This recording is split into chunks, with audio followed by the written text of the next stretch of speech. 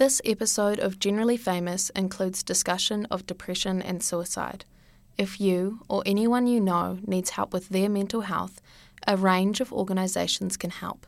This includes the 1737 service, which offers free help from a trained counsellor by calling or texting that number, 24 hours a day, 7 days a week. Kia ora, Aotearoa, and welcome to Generally Famous. I'm Simon Bridges, and every week I talk to generally famous, but always interesting guests about life, love, and what makes them tick. Today, multi-award-winning journalist, author, speaker, storyteller, mental health advocate, and much, much more. Jehan Casinader, it's great to have you. Thank you, Simon. I'm already regretting saying yes to this.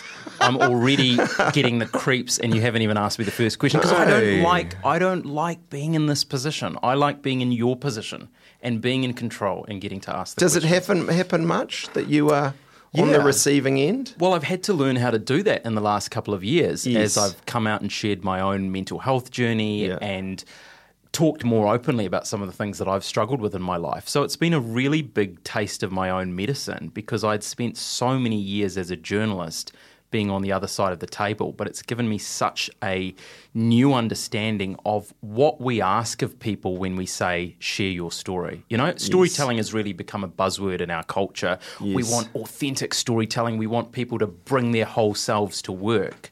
But I think we don't fully understand the true cost of that and how exposing and scary that can feel when you put yourself out there.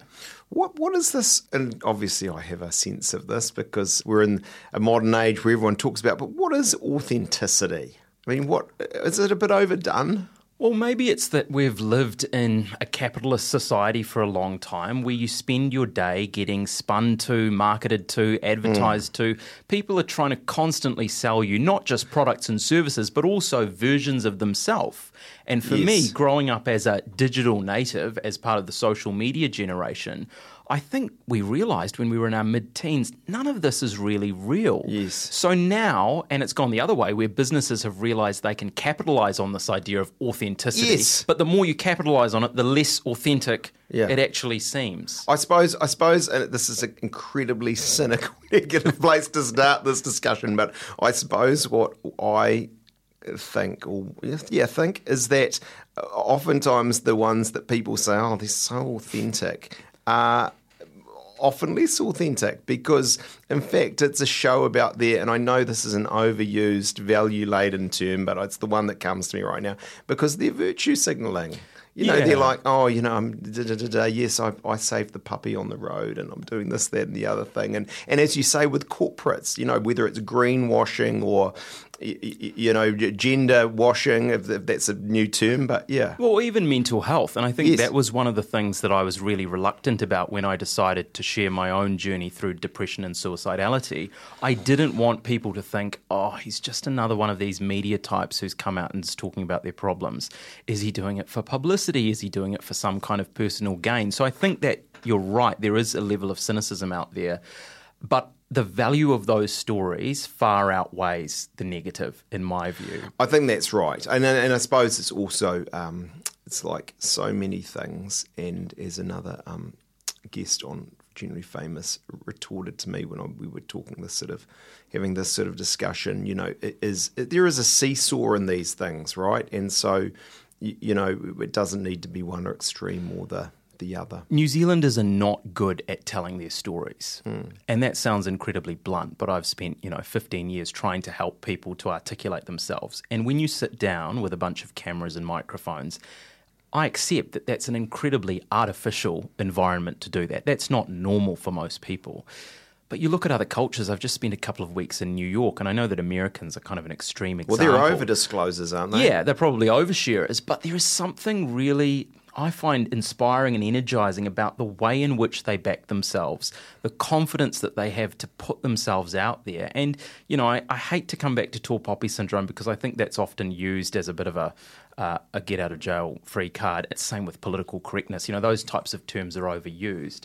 But I just haven't got to the nub of why it is that Kiwis are so reluctant to be open, to be real, and to even use that word authentic, I I definitely agree with you, and of course, what some of that means in New Zealand, and it's changing, and that's good. But the Kiwi bloke is kind of, they might have their limb falling off them or something. You ask them how they are, I'm okay. It's okay. We'll get there, and rather because they don't open up and say what's going on. But the funny thing with that is I feel that in many contexts in our country, that's an outdated stereotype. So if you look at mental health, one of the things that frustrates me... You should meet some of my former colleagues. Well, fair enough. Yeah, well, another argument for more diversity in the National Party. But there is a lot of... When you're standing. No, don't answer that. Keep moving. There are a lot of pockets of our society that have different kinds of men who haven't come from a farming background, men who don't play rugby, and it really irritates me that we talk to men as if they're stupid. Because we have this belief that men are stoic and they don't ask for help and they don't talk about their emotions and they're not connected with their emotional lives, we give them content that's incredibly oversimplified. It's like we don't trust them with being able to process and understand So that. what's your view on the state of the current... of masculinity in New Zealand and Aotearoa New Zealand and this time? Well, I grew up trying to work out what does it involve to be a good man. And when I was at school, we were just starting to experience the early part of this conversation around toxic masculinity.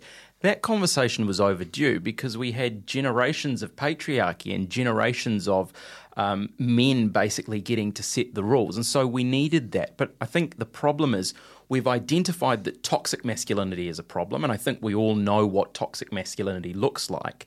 We know that we need to teach boys about consent. We need to teach them about respect and all of that stuff.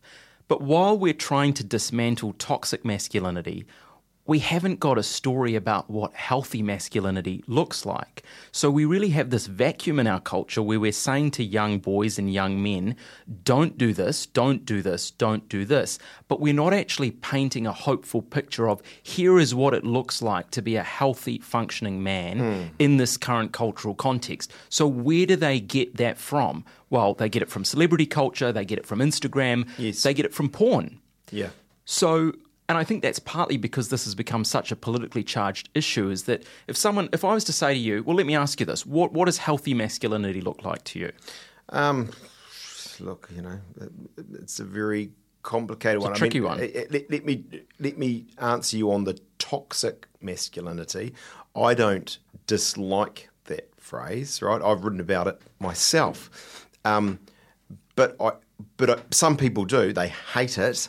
So I'm not in that camp. But I do think it's a bit like some of the other ones we've mentioned, authenticity, a bunch of other sort of catch cries of our time. They can be overused. And there is definitely toxic masculinity. But what I think critics would say, and I go some way with this, is that what's also true is men being competitive isn't bad. Men being physical isn't bad, right? Yep, there's bad men. And I suppose the concern is that in our country today, if we're not careful, it's kind of like female, feminine, that way of viewing things and talking about that, we're really comfortable, that's amazing. But, anything that's sort of male, masculine, we've got to be a bit careful of because that's a bit sort of, I don't know if it's political or socially, a bit squiffy, right? And I think we have to be careful about that. I'm really on a roll right now. I sound like Jordan Peterson, but it's like... you're going full noise Jordan Peterson. But there are issues that men have around lower attainment in education, absolutely, homelessness and so on that... make this whole area, I don't know what I'm saying, but problematic. Well, injuries at work, mental health, suicide rates. We have serious issues with men's health in general in this country. So a lot of the issues that I've spent time covering over the last few years are things like eating disorders in men, childhood sexual trauma in men. So I think it's a widely known statistic that 1 in 6 women have experienced sexual violence or sexual trauma. And the figure is also very high for men. It's not as high as that, but we don't talk about that because we think, well... Or male domestic family violence. Yeah, I mean, and so look, the important caveat here, and this is where this gets into tricky territory, is because some people will say, well, you know, there are far more women who are suffering from these issues. And actually, this is about righting the balance. It's righting the scales because women's voices haven't been heard for a long time. So look, I think it is complex, and I think the stories that are being told in our culture around issues like sexual violence are absolutely vital. But why does it have to be an either or? Why can't we also create space for men to talk about what they're struggling with and to open a conversation where we can explore this stuff in a safe way, where people aren't going to be torn down for what they say? Let's change pace for a second. You grew up in Wellington. Yes. Are you emotionally scarred as a result of that? Absolutely not. I moved back to Wellington from Auckland because I was emotionally scarred from living in Auckland for 4 years. How could that be so? Well, I found Auckland a really hard city, actually. I moved up here to work on the Sunday Current Affairs program in 2016, which was my dream job, having watched those journalists growing up for a long time, and they'd travelled the world and covered wars and broken stories, and so I was really fortunate to be given the opportunity to work on that show at the age of 26. But I struggled up here because I think I found it hard to find my place. I found it hard to find my people. I was at that interesting age around 26, 27, where you've moved out of university and those years where there's heaps of people around and it's all fun and games. And now life has got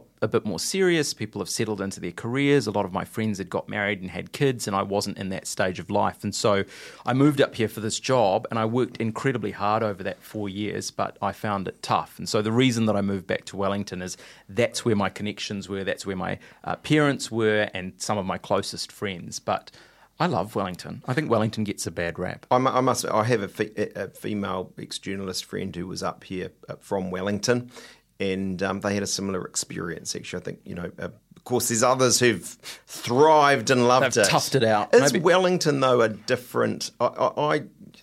You know, challenge me on this, but you know, as I think Jerry Brownlee once famously said, I'm just asking the questions. Is Wellington different from everywhere else in New Zealand? How so? Well, it's filled with bureaucrats. They earn certain salaries. They have a view of life. They're Go to not Cuba back Mall. in the office. Go to Cuba Mall. There's no bureaucrats in Cuba Mall. There's lots of nice little I bet there are. boutique cafes. No, you're right, because they're all on the golf courses. They're all doing it at the driving range. They are not. Monday, Don't be 10 ridiculous. a.m. Not The at golf all. driving ranges have never done better. No, look, there's a lot of hardworking people in Wellington who've propped this country up during the pandemic, Simon, so we've got to give them credit. But Wellington... It's a team of 5 million. That's right. Jehan. It is a team of 5 million. And actually, someone once said that Wellington is a heart without a city and Auckland is a city without a heart. And I think that's probably right. That's quite good. I like that. I want to be offended, but I feel like there's something in that. And look, you, in all seriousness, your parents are from Sri Lanka. Mm-hmm. You grew up in the hut. Yes. What was that like? I was a really curious kid. My dad was a journalist. He'd worked in Sri Lanka for a long time, and that's why my parents left, because it wasn't safe. There was a civil war that was underway there, and they moved to New Zealand to start a family and a new life. And I grew up in, I guess, a pretty typical migrant family in that my parents both worked very hard to provide a new life for my brother and I. Mm-hmm. My grandma lived with us when we were growing up and was like a third parent to us, which was hugely enriching. My dad realised when he started working at the Dominion in the 90s that actually the media industry was shrinking. Amazing how much it's shrunk in the last couple of decades since then. But he wanted to sort of future-proof his career, and so he started to retrain as a lawyer. And so for 8 years during my childhood, he went to Victoria University and studied law part-time during the day, and then at 5:30 at night would go to the Dominion and work as a sub-editor till 1:30 in the morning. Wow.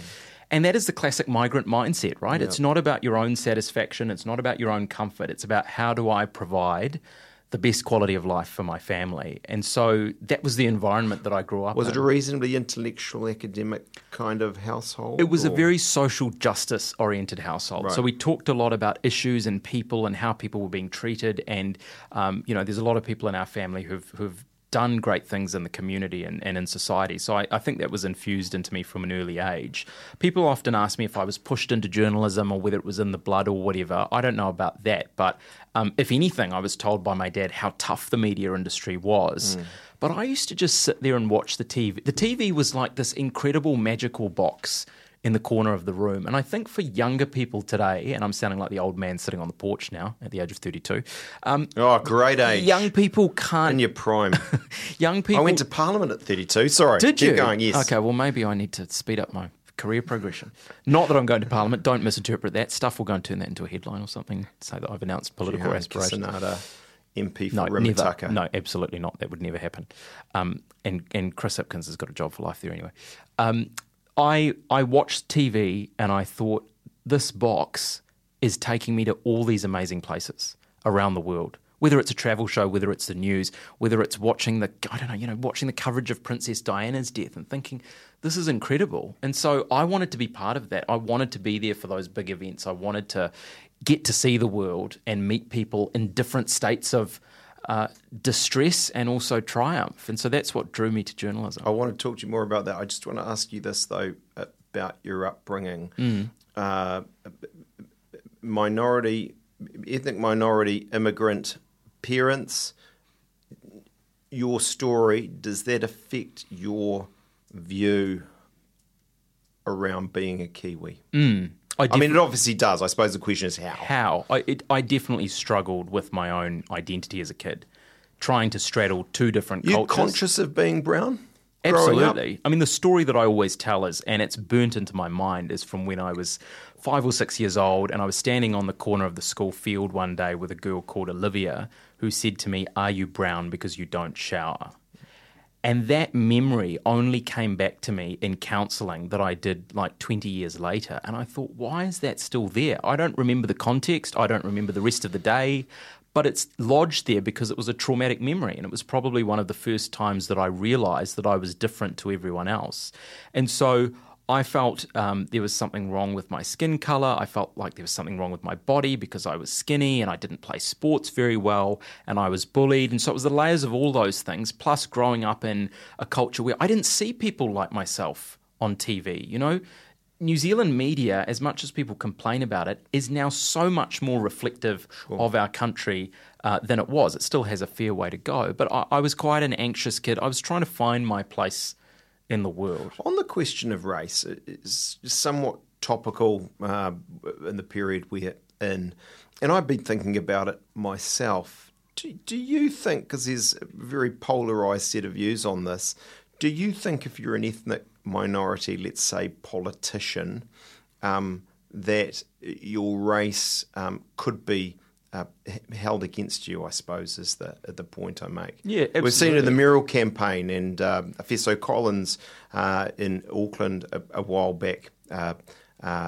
saying he thought that was in the polling, and a bunch of people foo-fooing that. Here is the only person who can tell you about whether they're experiencing racism or unconscious bias, and that is the person themselves.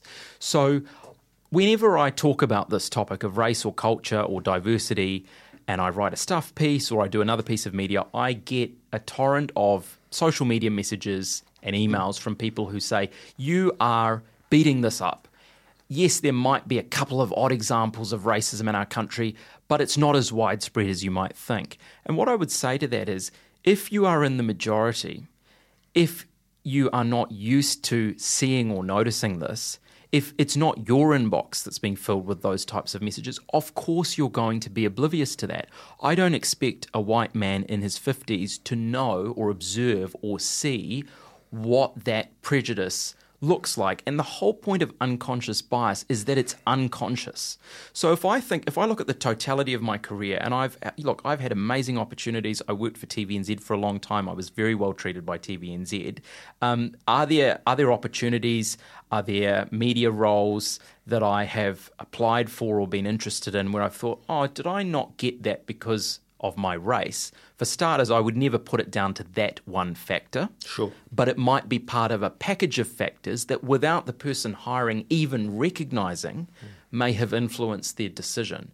So I think it's really complex, and I don't think it's as simple as saying, was this particular decision or vote based on race or racism? I don't think you can really answer that cleanly. It's just a sense that you get from the conversations that you have with people. Does that make sense? It does. I mean, I remember listening on to a Hard Talk interview with a very senior Singaporean politician, cabinet minister. I think he was Indian and ethnically, and he was being asked about this, and I think his point fundamentally, which I think is a hard truth. It doesn't sound good when said aloud, but there's something in, is that people do, on the whole, as a tendency, and there's plenty of counterexamples, I get that, Barack Obama vote for people that look like them. Absolutely. Right? And so that is a phenomenon there.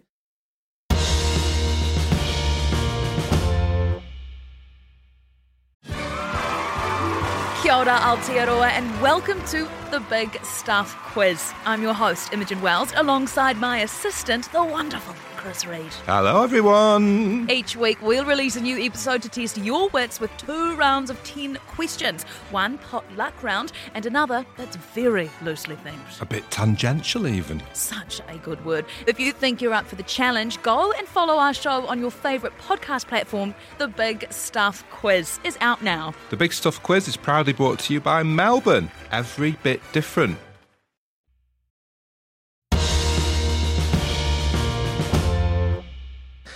Journalism, you've already given me a bit of this, but you wanted to be, which some would say is kind of weird, a journalist from the age of 4. You then were at on Homes at 13. You were writing for the Sunday Star Times at 15, at Breakfast TV 17. As you say, you've had, over a dozen years on the likes of Breakfast, Close Up, 7 Sharp, Sunday. You've won a string, actually more than a string, strings of the most prestigious awards.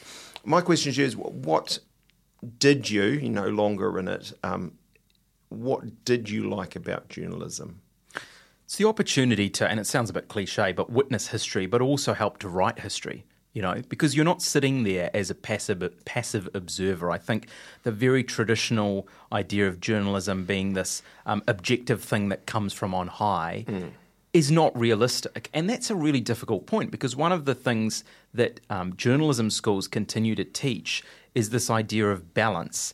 And this is controversial because balance, to me, often implies that there's 2 sides to a story, and there's 50% on this side and there's 50% on the other. But often you realise that there's 10 sides to a story, or there's 100 sides to a story, or there's a whole bunch of people that could stand around an issue or a topic and would come to a very different conclusion. So journalists are by their nature subjective because they're human beings. You can't turn off your own prejudices and your own worldview and your own values. I can't switch off my culture. I can't switch off the fact that I'm male. Now, my job, and I'm not comparing it to these professions, but I imagine similar to a police officer or a judge, you've got a professional set of obligations for you as a lawyer. And your job is as much as possible to set aside your own views and your own life experience and discharge your duty as objectively as possible. But I think we also need to acknowledge that, not every story is as simple as we might like to make it. And, where this has got into dangerous territory in some ways is because journalists are now, in many media organisations, not even expected to be completely objective. They're expected, and I would say this is the opposite, to have a personality, to build a relationship with the audience, to have a social media profile, to become a celebrity in and of themselves. So the job of being a journalist, the expectations have changed quite significantly. When I started in current affairs, I was wearing a suit and tie, and you'd turn up at a farm wearing a suit and tie, whereas the whole direction that our media has gone towards in the last few years is how do we personalise our storytellers? You're shunned these days if you do wear a tie. That's right. It's weird. I feel like a dinosaur.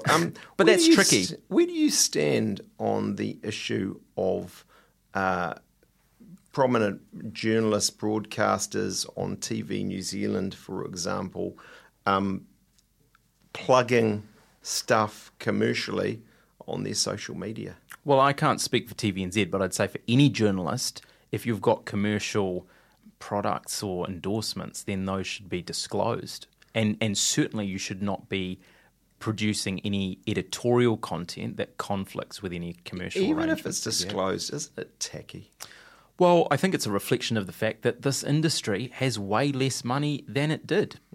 And there are just commercial... I know people won't like that, and I know people will be listening to that and rolling their eyes. But, I always have to explain to people, journalism is, by and large, in this country, a business. If you were to map out the main players in the media space, they are commercial organisations with shareholders, with dividends to pay, with the exception of RNZ, which is obviously fully funded by the taxpayer, and even TVNZ, which is obviously about to go through a merger, but in its current form, it's a Crown-owned company that is expected to pay a dividend to the taxpayer. People talk about it being a state broadcaster as if all the cash is handed to them. TVNZ makes money off advertising. That's the business model. It needs that money to survive in its current form. So these are the complexities that I think a lot of people don't like. Look, in an ideal world, would there'd be no ads on TV, there'd be no ads in the paper, everything would be fully funded. Would people want to pay for that? I mean, those are the conversations we're having now around this merger. Yes. Do New Zealanders really want to pay for that? Do they feel that they need to pay for that? Is it specific kinds of content that we need to fund? And I think the New Zealand on-air model, which has always come under a lot of flack, has actually served this country incredibly well over the last few decades. It was set up to fund the kind of content that commercial providers or commercial platforms won't fund. Thousands and thousands and thousands of hours of stories have been told over the last however many decades that would never have been told if New Zealand On Air hadn't supported them. You, as a journalist, really, it seems to me, specialised in social issues, big, ugly, complicated, meaty is a better word, issues. Why that? Why not press gallery, journo, business editor, or a raft of sports?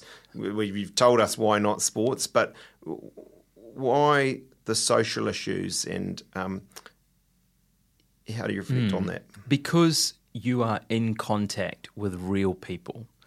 And those other disciplines that you mentioned, in my view, you have less contact with real people. I have been to prison a number of times and sat in a cell and interviewed someone.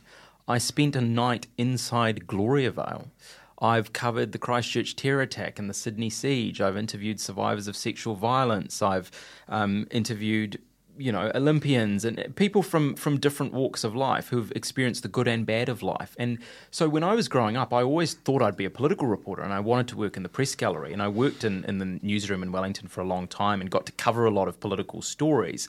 But I always felt, man, this is a bubble. The political reporters, the gallery reporters, are good at what they do, but they are so hamstrung by the fact that they are stuck in that building. Most days, the most that they might do is go out and do some vox pops on Lambton Quay and ask a few punters what they think. But their job is to cover, in some ways, not even politics, but politicians. They are dictated to by politicians' agendas and events and schedules and trips. Whereas I've never really enjoyed that. I think that the gamesmanship of politics, the beltway machinations are of very little interest to, shall we say, mainstream New Zealanders. No, I think there's absolutely something in that. I mean, if you reflect on that shaping history that you've spoken so eloquently about that journalists can do, what would you say is the most significant work you did as a journalist? The work that I'm most proud of is the men's mental health stories that I did over a number of years. So I had a sort of bucket list when I started on Sunday of the stories that I wanted to do, and I managed to tick them all off during those 4 years, which was, I was really grateful for. One of the stories that we did was on the impact of online porn on young people, which, again, is just one of those social issues that we're not talking about enough.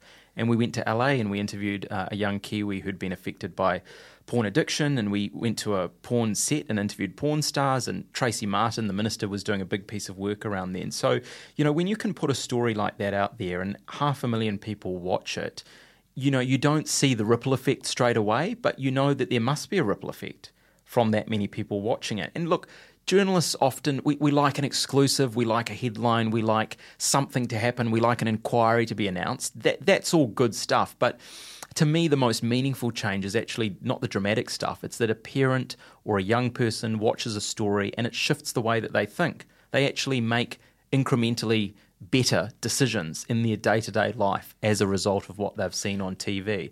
And that's not particularly dramatic, and you can't really measure it or see it. But I know that the work that we do can have that effect. And that probably sounds quite high-minded, but I still have a very There's nothing wrong with that. idealistic view of what journalism can do. I think there's something in that. I think the political class will often think, we passed this law, we did this report, we had this regulation, and that's somehow affecting things. But in fact, it's those deep cultural, societal things that are moving a nation at a level, and that's, I'm not saying politicians are inconsequential. I won't say that as a formal one, but it's those wider things, and I think you're right. A body of work can really make a significant difference. But I think journalists can play the game though, because we feel that we have to get exclusives. We have to, and you know this from politics as well, right? I mean, did that frustrate you? The things that you felt that you needed to, politics and media are both about attention. Yes. They're built around how can you hold the largest number of people's attention. I think it's certainly, speaking as a journalist, that conflicts with those ideals. Because on one hand, on a personal level, you want to tell meaningful stories, you want to make a difference, but you've also got to create a product that rates and that people want to watch and that sells.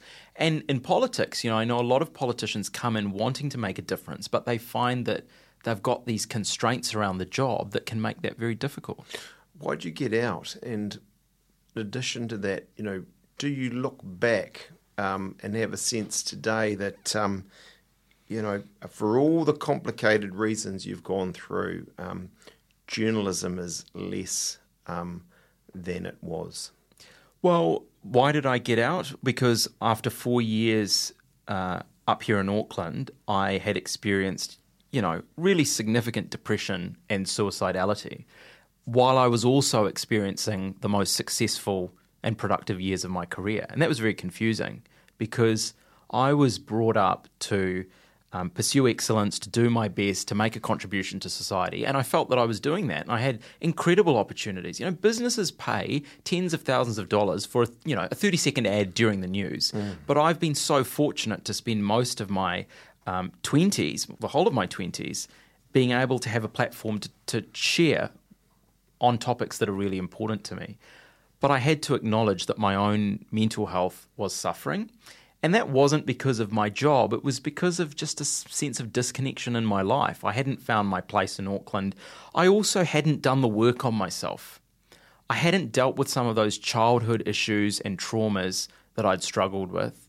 And even though I'd been to counselling and I'd taken antidepressants and I'd gone to yoga classes and I'd read books and watched TED Talks and done all the other stuff that we expect people to do, I hadn't managed to get into a better space. And so I needed to step away for a while. So that's why I left. Your second question, how do I view journalism now? Do I view it as less than it was? No, I think that the industry has changed because the pressures on it have changed. And I feel upset about that. I wish we were back in the glory days where all of these shows and newspapers had huge audiences and huge budgets, and they had very focused audiences, whereas now the audiences are distracted. The audiences are on a million different places online, and it's really hard to get them. If I was starting out now, I would find journalism as a job way more difficult than I did 15 years ago when I started. And it's not RNZ versus Stuff or any other. It's all of those versus TikTok, isn't it? And Netflix and all the other platforms that are out there. Yes. I want to talk about mental health. Let's get there. But today, and in recent times, you've written a book. You're a storyteller. You're a speaker. You're a facilitator. You're an MC. You speak on leadership, as we say, mental health, diversity. What are your I don't want to say happy places, but what's your ideal kind of role amongst those things that you're juggling, and what's So what I realised when I left full-time journalism was that a lot of people in our country struggle with this concept of storytelling, as we talked about earlier. And I saw an opportunity there to try and distill and share some of those skills that I developed in journalism to actually make people feel more confident in telling their own story. To tell that story internally, so to think about the internal narrative that's actually powering their life, which has a huge impact on your mental health, and also how to share their story more effectively with other people, how to use storytelling in the workplace, how to use storytelling to make people feel more included. So that's what I've spent most of my time over the last 3 years doing, which has been so rewarding, travelling around the country, meeting people from very different walks of life and very different businesses and organisations, and trying to share some of these practical tools with them. I wonder, and we've talked in a way about this already, but in terms of what you're saying, an older generation, if I can stereotype hugely, would say what you've just said, Jehan, it all sounds very self-indulgent. It's all me, my story, my internal process. I'm sharing with you how I feel. Well, there's a whole field of research called narrative psychology. And narrative psychology holds that each of us has an internal, ever-evolving story of self. So this is not something that you choose to do. We are storytelling animals. Right. The way that we are cognitively wired is to understand the world not through data, not through pie graphs, but through stories. From a very, very young age, you start to knit the events in your life together into the form of a story. So the first thing I would say is that you can't opt in or out of this. We are all telling stories every day, even if those stories are only being told to ourselves. So my question and my pushback against that is, wouldn't you want to be telling a better story? If the beneficiary of that is going to be you, if it's going to be your mental health, your sense of connectedness, your sense of purpose, then why wouldn't you lean into that? And I'm sure there's people that think that that's indulgent, but I find that criticism far less common than it used to be. You've told us, about battling depression and sometimes suicidality, and I think I'm right to say it was a several year, 4-year a battle that you had. What's your story on that? And I suppose I'm really interested in how you came out the other side. Well, I had done a lot of mental health reporting, and I knew that we had this problem. And growing up, I thought that I was indestructible. I remember as a 16-year-old going to the funeral of one of my classmates who had taken his life during the summer holidays. And the thing that always has stuck in my mind about that was that Black Eyed Peas and Justin Timberlake were playing over the church speakers. And I remember sitting there as a 16-year-old thinking, this is messed up. This is so wrong that there is Justin Timberlake is being played at this funeral. I mean, it tells us that the person who's died is way too young. And we went back to school after that summer break and no one talked about it. No one was really talking about mental health. I don't remember hearing the words depression or anxiety ever mentioned at school. So then I went into journalism and I was really interested in this topic of mental health, which is prior to it being a hot topic in the media.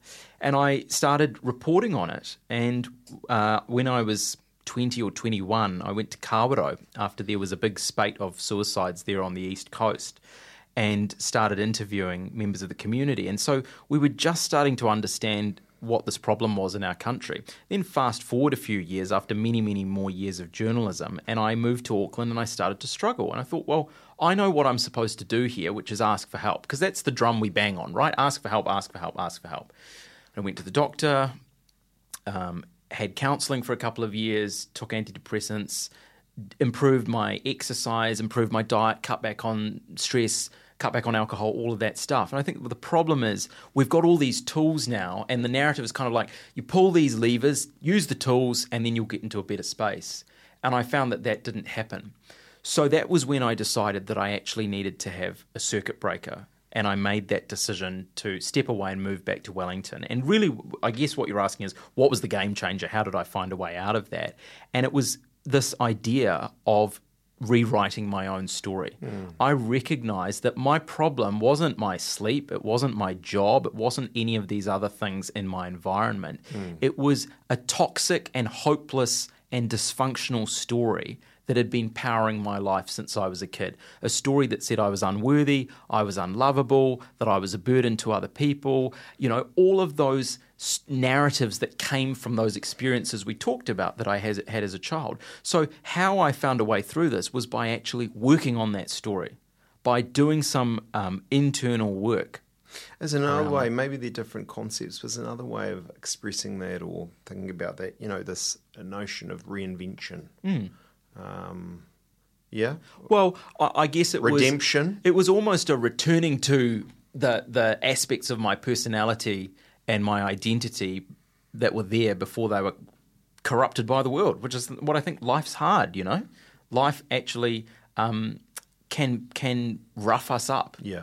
And sometimes it's not a reinvention, it's actually a coming back to who am I? And in a circular way, all the way back to that concept of authenticity.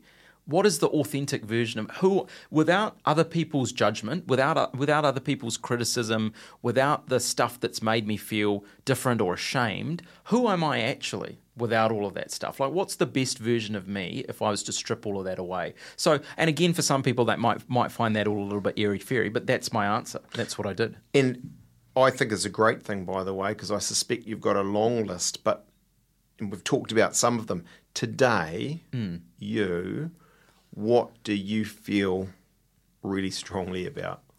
Well, I feel really strongly about the fact that we have a generation of young people in this country who are walking around believing their brains are broken. And that really aggrieves me because I think we have taken a Western physical health model and we've tried to stick that on top of our incredibly complex brains. So where we start this conversation is, what's wrong with you? How can we fix you? How can we cure you? And instead, what I think we need to be teaching young people is that life involves suffering. Life involves distress. Every single one of us will experience mental distress at some point in our lifetime. It may involve a clinical diagnosis, but chances are it may not. The whole country has been through some form of mental distress over the past 3 years with COVID. So the fact that you're experiencing distress does not mean that you are mentally ill, in inverted commas. It doesn't mean that your brain is broken. It means in many cases that you are having a normal human reaction to the circumstances of your life. And regardless of the challenges that you're facing, you are still the author of your own story. You still have agency in that story. Your decisions still matter. And so what I encourage people to do is, yes, ask for help. Use the professional services that are there. If you need to take antidepressants, for example, and they make a difference for you, go for it. If counselling makes a difference for you, go for it. There are so many great tools there. But at the end of the day, a doctor cannot fix your well-being.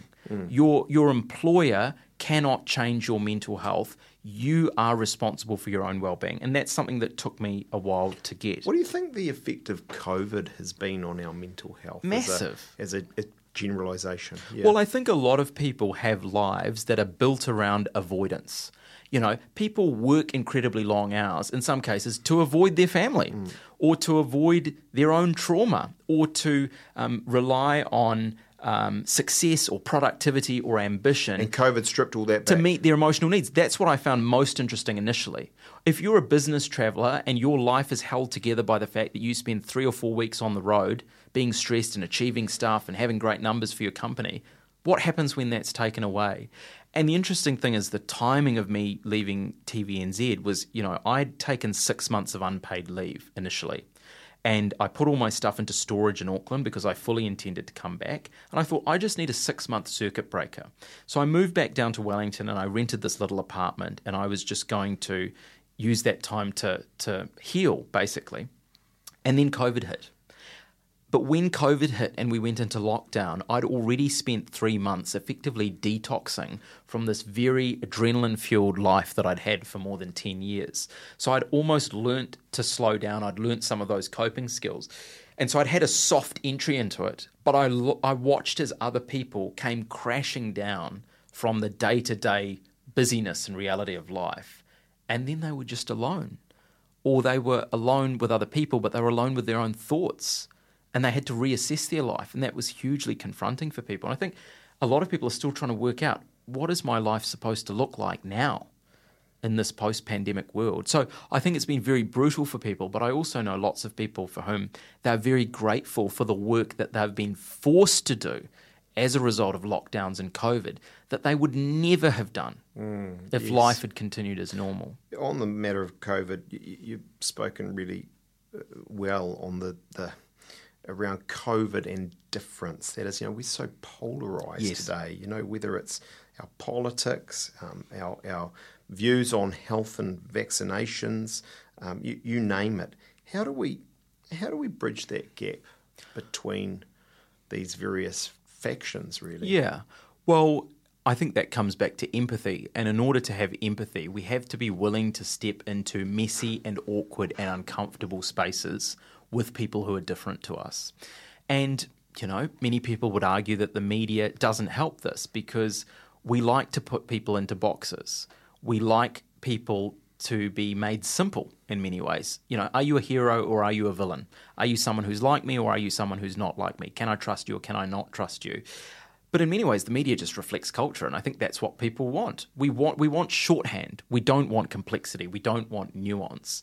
And so for me, when I sit down with someone, even someone who I dislike or someone I disagree with, I'm thinking about how can I understand the context of this person's life? What are the events that have taken place in their life that have actually led them to this view or led them to this place? You've interviewed convicted killers, leaders Absolutely. of white supremacists. Do you empathise with them? When you hear someone's story, it changes your perspective on what they've done or who they are. I can't remember who said, I think it was Fred Rogers, the American children's TV host, there is no one you can't learn to love once you've heard their story. And I'm not saying that I have ever fallen in love with a white supremacist, but I've sat with people who I find detestable, to be perfectly honest, and when I've heard about the events that have taken place in their life, I've gone, this doesn't excuse your behaviour, but it does explain it. And I think we've got to be better at understanding the difference between an excuse and an explanation. We can still call stuff out. We can still hold people accountable while also recognising what's shaped them. You speak a lot about leadership and courageous conversations and I suppose courageous leadership. What's leadership to you? Well, the area that I focus on the most is the fact that leaders need to be able to use stories to connect with people if they want to build stronger relationships. And so if a leader's not willing to be vulnerable, if they're not willing to be human, if they're not willing to actually take some risks, then what reason is there for people to trust them? And in politics and in business, there are plenty of people who've managed to get by as leaders without showing any vulnerability at all. But I think we're past that now. I think people have higher expectations of their leaders. And, I interviewed Dr. Anthony Fauci a couple of years ago for Stuff while he was at war with President Trump. And I wasn't quite sure how to start the interview, but I decided to ask him about his day. And he told me about how that morning he woke up and he opened his computer and there was the number of Americans who had died the previous day from COVID. And I thought, here is a guy who's literally responsible for the health and well-being of millions of people. And I said to him, what is that burden like for you? What is it like for you to actually know that you're carrying that responsibility? And he talked about how he sheds tears sometimes. He talked about how hard that's been for him. And so there's this amazing moment in the interview where this guy who's been on wall-to-wall CNN, BBC, ABC, saying the same stuff all day, every day, actually opened up. And so those are the magic moments for me. That's what I live for, when I can hopefully create a safe space for a leader or for anybody to show a little bit more of who they are. And on the basis of that courageous, authentic leadership around telling your true story, are you a leader? I think we all are leaders. And I think in New Zealand culture would say that you shouldn't say yes to that question because you sound pretentious. Yes. I'm trying to lead in my little corner of the world. And so I'm going to go and speak at a conference this afternoon with a couple of hundred people there who work in the accommodation sector, who have been hit pretty hard over the last couple of years. That's not a particularly dramatic or grand thing. It's not like being on TV in front of 500,000 people. But I know that I have a story to share with them and hopefully some tools that will benefit them in their life. So if that's what leadership looks like, then hopefully I'll be able to do a bit more of that. I'm conscious, and you said it yourself, that we are, and for the same reason, with what you've just said, Kiwi kind of, that's all a bit high-minded and we're, pretentious and so on. Who cares? Answer me this. Yeah, I agree cares? with you. Answer me this. Do you, outside of that, have mundane hobbies? Are you sitting there, I don't know, playing Sudoku late at night? No, I'm not sitting there having high-minded conversations about storytelling all the time. No, I don't play Sudoku, but actually I spend most of my time in my beloved city of Wellington, eating and drinking with close friends. And, there is nothing better to me in the world than sitting down and having a good conversation with someone who I like. What's the future hold for you? I don't know. I only plan 1 year at a time. I actually don't believe in goals, and some people will vehemently disagree, because I think goals, it's good to have the specificity of goals, but for me, I've got to where I am today by having campaigns. I heard that word from a friend once, and he says, I don't have specific goals. I'm not going to do X by X date, but I have a direction, and he's specific about the direction. I'm taking steps on that campaign to become a better X, or to learn more about X. And so I've loved the work that I've done in the last few years. And I still see myself as a journalist. I'm doing much less of that now. But I'm fortunate to be able to contribute to TVNZ and to stuff and to tell stories that matter to me. But for the year ahead, I see a lot of travel around the country again like this year, and meeting people from different walks of life and teaching them about storytelling. We're going to wrap up today with the questions I ask every guest, and we call it General Knowledge. What single object would you save from your house? Well, it's quite boring, but I would save my laptop, because I am a digital native, and that device has my whole life on it. Yes. I have got folders and folders and folders of photos. I have a couple of thousand songs. That is my bread and butter. That is the most precious stuff. What sort of tunes and beats we talking here? Oh, a lot of sort of chill step, electronica, trip hop, Fantastic. What's the best night out you've ever had? A few years ago, I was travelling in Italy with my friends Tommy and Brooke, and we had a meal at an olive oil resort in Tuscany. Wonderful. And I think the three elements that make a great memory like that are the people that you're with, the quality of the food, and the setting. And I could not fault any of those. Here's a sentence you won't hear often. I once went on my sister-in-law's honeymoon. That's a bit weird. At a Tuscan olive grove. It was very good. We learnt a lot about olive oil and olives and the process. You were on your sister-in-law's honeymoon. Yeah, well, it's not as if they hadn't had sex before, and they wanted to. Well, what were you there for? I wasn't there for that. I went there with. They wanted my wife, Emily's lovely sister Natalie, to be there. In truth, not me. Yeah. And but I tagged along. So you went for the olive oil. So we were there for their honeymoon, and this is relevant because it was at a beautiful olive grove in Tuscany. I haven't had enough of those experiences, I have to say. What's the best advice given to you, and who gave it? My mum once said that relationships are not 50-50. Both people have to give 100%. Yeah, and I think that's true of all relationships in life, whether it's a business relationship, a friendship, a relationship with a colleague. I think so often we think, I'm going to come to halfway, and that's where I'll meet you, and I expect you to come to halfway. Yes. And of course, compromise is a huge part of relationships. But I do think that where you're able to say, how do I actually just give my best to the other person? How do I give them the best version of myself? How do I be generous? If that's reciprocated, then you've got a pretty great relationship. Yeah, 50-50 view of a relationship's a bad path. It's quite transactional, isn't it? That's exactly right. Jehan, it's been fantastic to have you on. Thanks for having me. Amazing journalist, speaker, storyteller, mental health advocate. Thanks, Simon. You've been listening to Generally Famous. There's a new episode every Wednesday. You can listen to them all at stuff.co.nz/generallyfamous, or wherever you get your podcasts. In fact, if you follow us on Apple or Spotify, any of the podcast apps, in fact, you'll get the latest episode automatically. Go on, it's really quick and easy. I'd love to hear from you. Send your feedback to generallyfamous@stuff.co.nz. And if there's a guest you'd really like me to talk to, contact the same address. Thanks to my producers, Chris Reed and Jen Black. I'm Simon Bridges. I really appreciate you listening. If you like this podcast, please support our work. Visit stuff.co.nz/support. Not the start the Wars wanted for the 2024 season, not the start we wanted as fans. Where did things go wrong? There was so much expectation around that opening game. There were 24,000 in there at Mount Smart to watch the game. We were all hoping that all the hype would be converted into a win, but it wasn't to be. Things didn't really go overly wrong, but I think a bit of credit has to go to their opponents, the Sharks. They really did defend superbly well, and they nullified every single attack that the Warriors could throw at them, and it got under the Warriors' skin a little bit.